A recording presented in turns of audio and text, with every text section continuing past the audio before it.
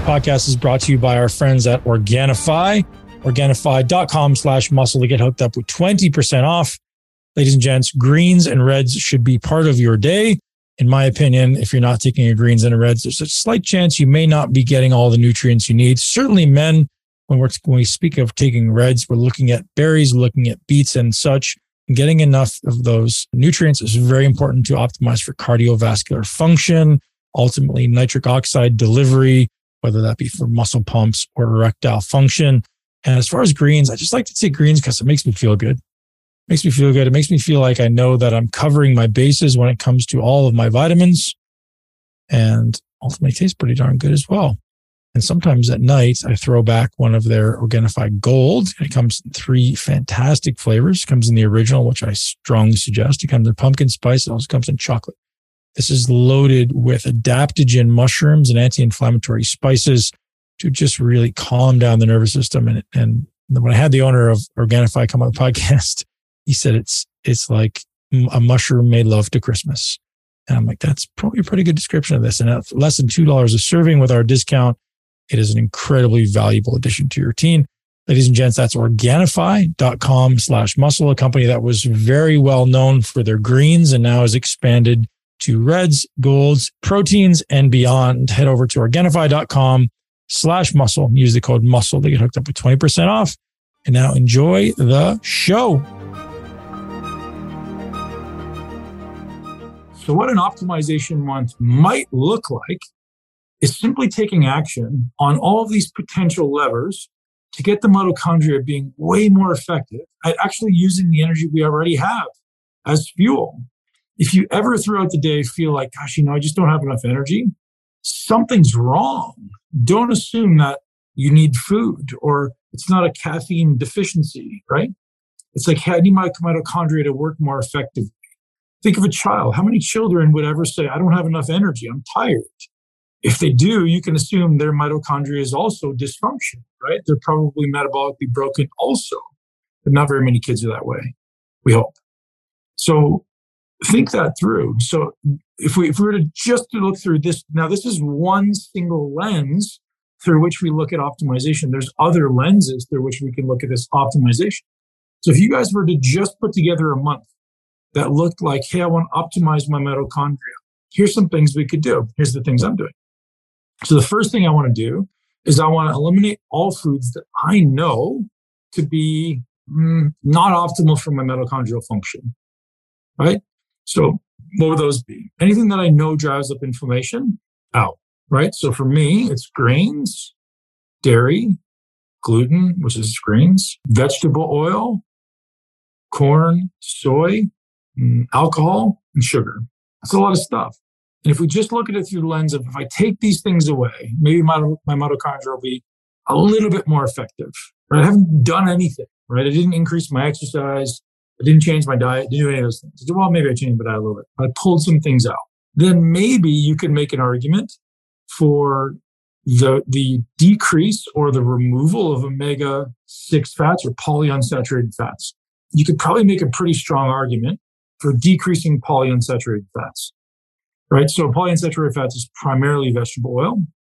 Believe it or not, it's actually omega-3 fish oils as well are polyunsaturated fats. Sometimes some people believe that will slow down your mitochondria because they're very quick to oxidize. So omega-3s, even though there's a lot of data showing that they're very healthy, they can actually also oxidize very, very efficiently or very readily.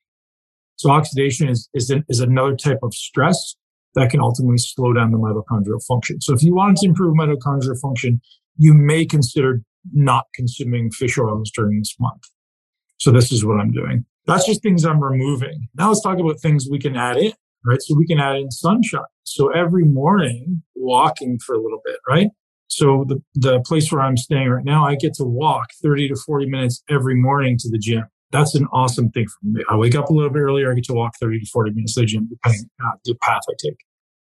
And that little bit of movement right there, whether or not the sun is up, that amount of movement is encouraging my mitochondria to push more energy through the system, right? So if you think of the mitochondria as producing 90% of the energy, Every time you make a request on the mitochondria, you're asking it to push more energy through the system. It takes the calories that are floating around in your blood and it pushes it through the system. So the mitochondria is becoming more effective.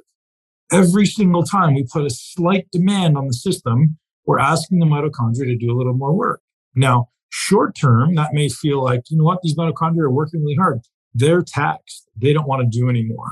Long term, if we do it consistently enough, what happens?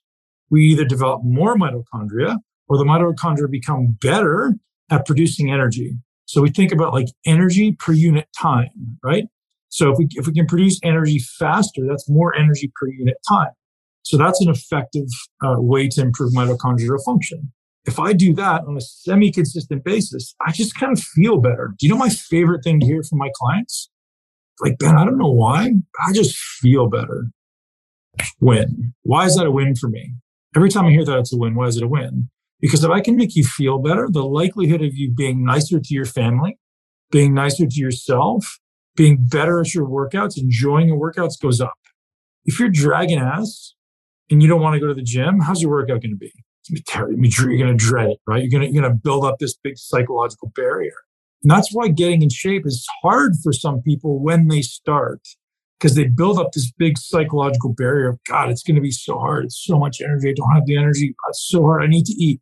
I want to put in some more calories because I want to have that fuel to go to the gym. It has nothing to do with the fuel you eat, right? It's the fuel that your body's able to push through those mitochondria.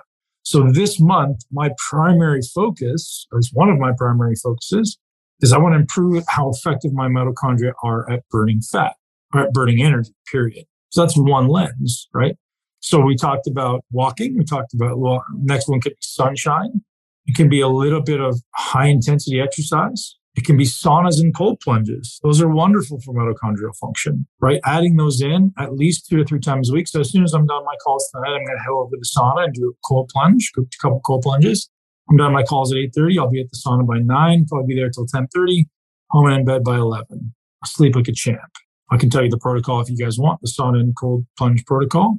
I'll do 2 to 3 minutes, depending on how cold the water is, 2 to 5 minutes in the cold. And then I'll do 15 to 20 minutes in the sauna. I'll repeat that 3 times. So it's about an hour. And so I'll get there at 9, done by 10, 10:30, home by 11.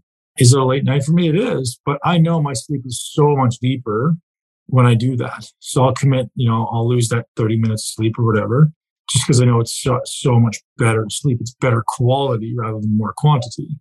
Okay, so that's just a few things we can do for mitochondrial function.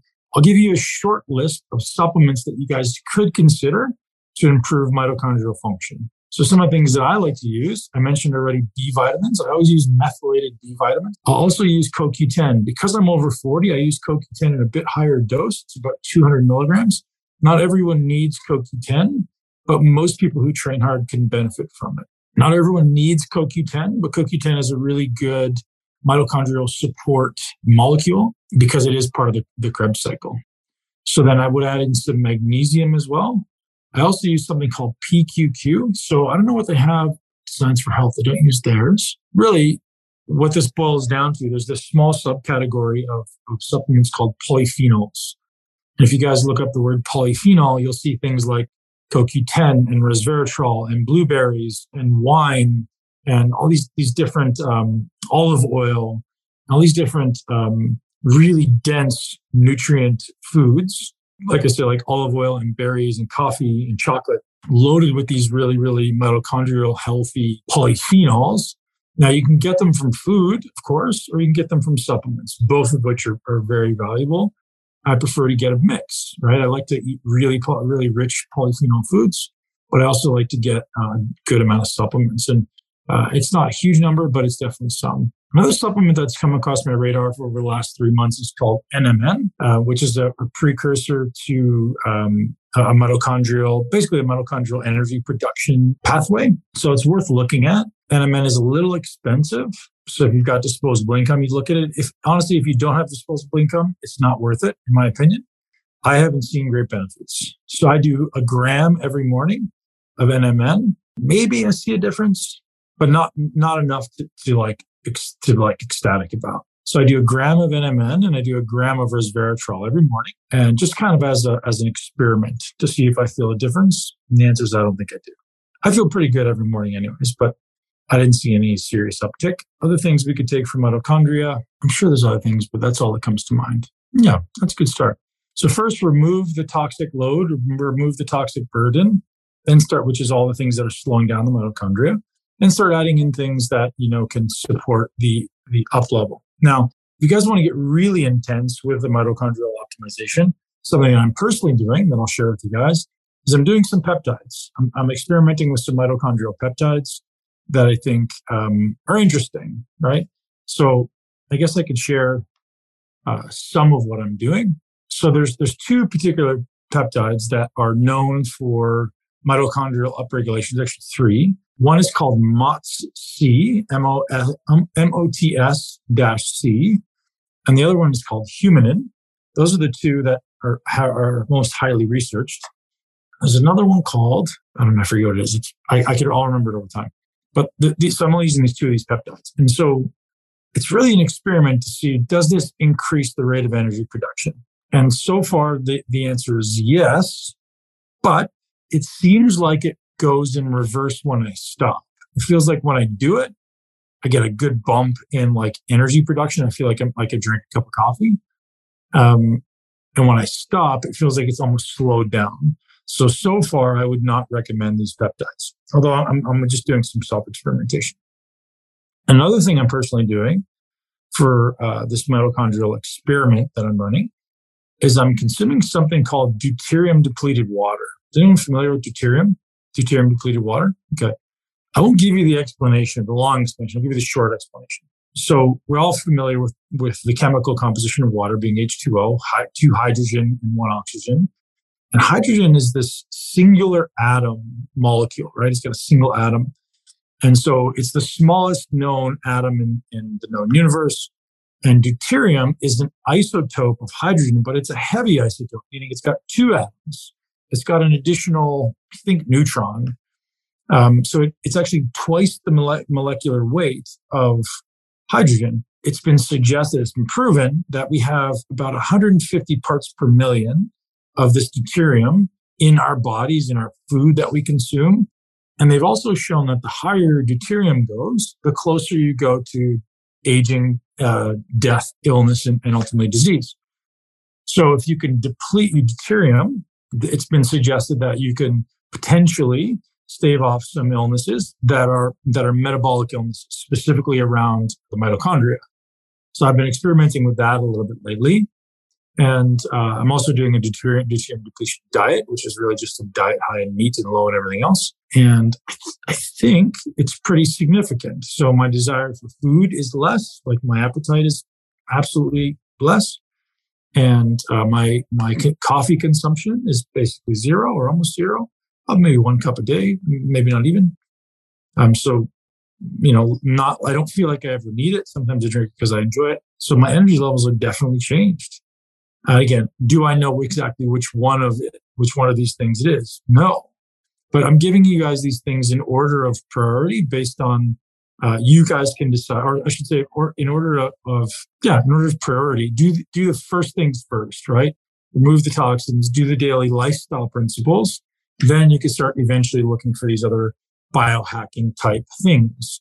A few other things you can look at for mitochondrial optimization is infrared light. You guys have access to like a Juve or any type of red light.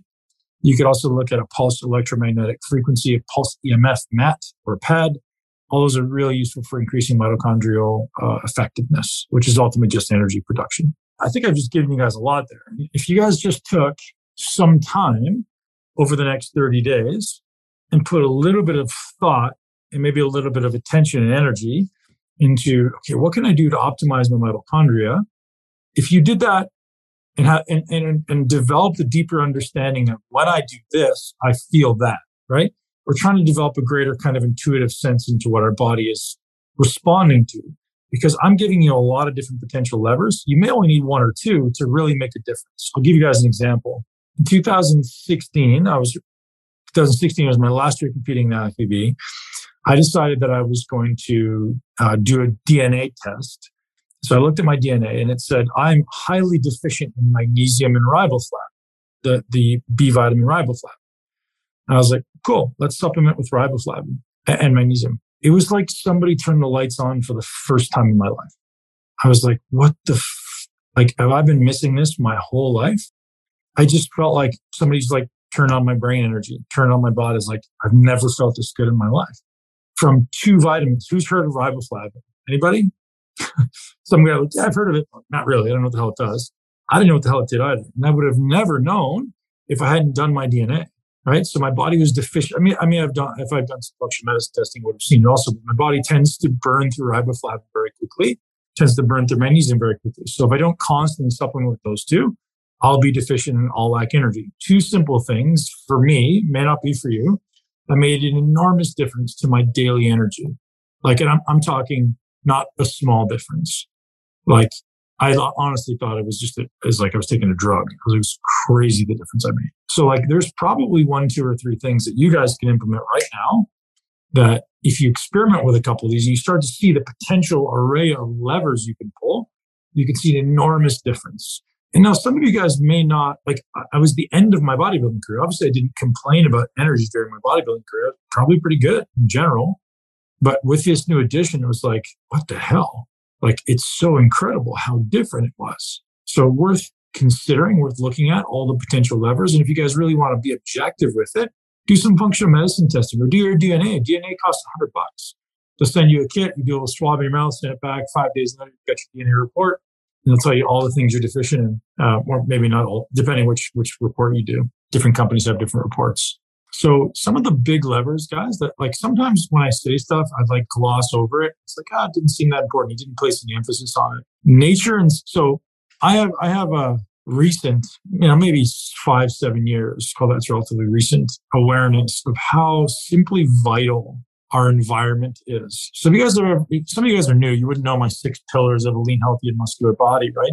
So this is maybe the most important framework you'll ever learn in your life, I think. So there's only 6 things that you can do to the body. There's only 6 ways that you can interact with the internal system, right? So the way you look on the outside, even the way you feel on the inside, is this combination of like this internal biochemistry that's going on, this internal soup, all these combinations of hormones and enzymes and neurotransmitters that's existing in your body. And there's really only 6 things that you can do to influence it. And so when I came up with this myself, I was like, well, if there's only 6 things we can do, that completely changes the nature of things. So like, okay, because if you guys think of like health in general, you're like, God, there's a million things I don't know what to focus on. In reality, it's not. There's only 6 points of intervention with your body. And so within each point, there can be a vast array of things, but there's only 6 things. So it's how you move. So it's movement, nutrition. So how you eat, how you move, how you breathe, how you think, how you sleep, and the environment in which you do them. Those are the only like interventions you have in the body. And the environment encompasses air, light, EMF, and people, right? So that's a pretty wide spectrum, but you got to pay attention to the things around you. So the 5 of them are kind of like what I do to my body, right? So it's eat, move, think, sleep, and breathe. And the 6th one is the environment. And so if you look through the lens of, well, all of those are potentially very impactful stimuli or signals, but they're all only signals. So how many of you coming into this coaching believe that nutrition was your most important thing you need to change? Yeah. Well, I can tell you with almost 100% certainty, 90 to 95% of people I work with, nutrition is not the most important thing for them. Do you know why? Because the reason people miseat is not because of the food itself. It's because of what's happening on the inside of their body. It's their response to a physiological state, right? So most people are eating as a behavior, right? So for example, if I feel anxious, I eat. If I feel tired, I eat. If I feel afraid, I drink. Maybe I drink alcohol or I take drugs. Like I'm always looking for these things outside of myself. So food isn't necessarily the problem, right? It's learning how to control this internal state. And so there's more things than just food that influence the internal state. So all of these things could potentially influence them equally, or some of them actually are more significant than others. But it depends on which one you need for yourself. So an example, do you guys know that light by far is the single biggest influence on human biology? Light, not food, not even movement. I would put movement above food for sure. That's my again, it's hard to objectively measure that. But as far as our ability to influence the physiological state, I would put movement above food. Maybe not. Some people. But light is by far the biggest one. And how many people consider light in their like optimization routine? Not very many, right? Yeah, Johnny does, but not very many. And how about air and water? Would air and water have a greater influence on your system than food? Well, you're ubiquitously breathing air. If you're breathing a toxic air, you think that's going to negatively impact your system? Better believe it. How about if you're drinking toxic water? Better believe it, because you're consuming more of that than food, right? So when you start breaking it down in a new way, this is one of the biggest beliefs that I have to break with people. I'm like, your nutrition is definitely a piece of the puzzle, but it's not the biggest piece of the puzzle. It's definitely a piece for sure. But if we can optimize everything else, your nutrition becomes so much easier. Like I was saying to you guys at the beginning of this call, is like just optimizing my mitochondria. My hunger signals are effectively gone. I never lack energy. I never really feel hungry. My body always kind of feels like I can feel hunger, but I don't have an urge to eat, if that makes sense. So some people have this like, I get a little hungry and have to eat now. I get hangry, right? Because my body lacks energy. My blood sugar starts to dip. For me, my body goes, no, I'm just going to start putting all this fat you got here. You're good. So I don't ever feel any of these like energy fluctuations. So I don't feel like my nutrition is an urgency. I don't feel like I'm not worried about it. I'm like, yeah, I'll eat what my body needs. That's a flip for a lot of people, right? So the way I think about this, guys, like if you just look at food as a signal, just like movement is a signal, just like breathing is a signal, just like light is a signal, the way you look now on the outside is simply a combination of all these signals, right? All the signals that you've subjected your body to up to this point in your life has determined the way you look and feel right now. If you want to change the way you look and feel right now, you have to first become aware of the signals that you're putting in. So awareness is the step one to all change, first step to all change. And then I have to be intentional about what I change. And that's kind of what we do as coaches, right? We're looking for all these different potential interventions that can support you guys in feeling better first, so that you can look better second, right? So we say, feel better, perform better, look better, right? So the first lever that we're looking to pull is you got to feel better, man. We want you to feel great, right? So if you're not feeling great, ask, let us know. We can support you on it, right? And then the second step is feeling better leads to better performance. If you guys are seeing that progression, like, yeah, I feel better. Yeah, I think my performance is a little better. Now, that goes into a lot of different levers, doesn't it? I can feel better and not necessarily perform better, right? Because just because I have more energy doesn't necessarily mean I get better output out of my workouts. Because my effectiveness in my workouts may not be great. If I just go in there and I think, I'm just going to go hard today, does that make my workouts more effective? Maybe a little bit. But ultimately, there's multiple levels of optimization within the workout itself, within the performance itself. So first is I want to feel better, and then I want to perform better. And we can go down the checklist of all the things that looks like. It's quality score, it's quantity score. And then the final one, then the result of feeling better, performing better is now I look better. So I want you guys to think through it that way, rather than going, I need to diet the fat off, or I need to starve the fat off, or I need to do hours and hours of cardio. Simply build it in your mind as like, first I want to feel great, right? What should I and can I be doing every day to feel great? That really drives decisions, right? If you're going to stay up till 2 a.m. drinking whatever you guys would drink, chances are that's not going to pass through the lens of I'm going to feel better when I wake up, right? So maybe the first lens is I just want to feel great, right? I'm going to go to bed. I'm going to get sunshine. I'm going to be outside in nature. I'm going to breathe fresh air. I'm going to move my body. What makes me feel great? Now, there's some asterisks there, right? Alcohol makes me feel great. Drugs make me feel great. Pizza makes me feel great temporarily. We don't want to feel good temporarily. So there's a difference between feeling good transiently from external instant gratification versus feeling good because of internal interventions, right? So we have external influences and we have internal influences. So what are internal influences, right? So if I'm feeling stressed, anxious, depressed, fearful, I can reach for something outside of myself. I can reach for the drugs, the alcohol, the food, the social media, the pornography. Those things can make me feel better temporarily because I get a little dopamine hit, right? Whereas if I do the things that I know are good for me on the inside, the breath work, the meditation, the exercise, the cold exposures, the things that are actually building up my body's resilience and my body's internal dopamine system, I'll feel better because of that. Does that make sense? So instead of going for instant gratification, which we're all looking for some quick fix, food, etc., we want to look for the things that are more like internal coping strategies rather than external coping strategies. And just build a habit, man. And if anyone has kids, this is the greatest thing you can teach your kids from the time they're babies. You don't teach them to soothe themselves with food or soothe themselves with TV or anything. Teach themselves to soothe themselves with breathing. Like if you feel some emotion, let's just sit down and let's meditate together. All right, let's go enjoy some sun. Let's go and just relax in nature. Nature is such a healer, right? So if you guys want to ultimately optimize your life, you want to optimize it through choosing internal coping strategies, constructive coping strategies. And here's the crazy thing, right, guys? If you ever have a day where you're feeling down, you're feeling sad, you're feeling lonely, you're feeling depressed, first thing you should do, change your physiological state, right?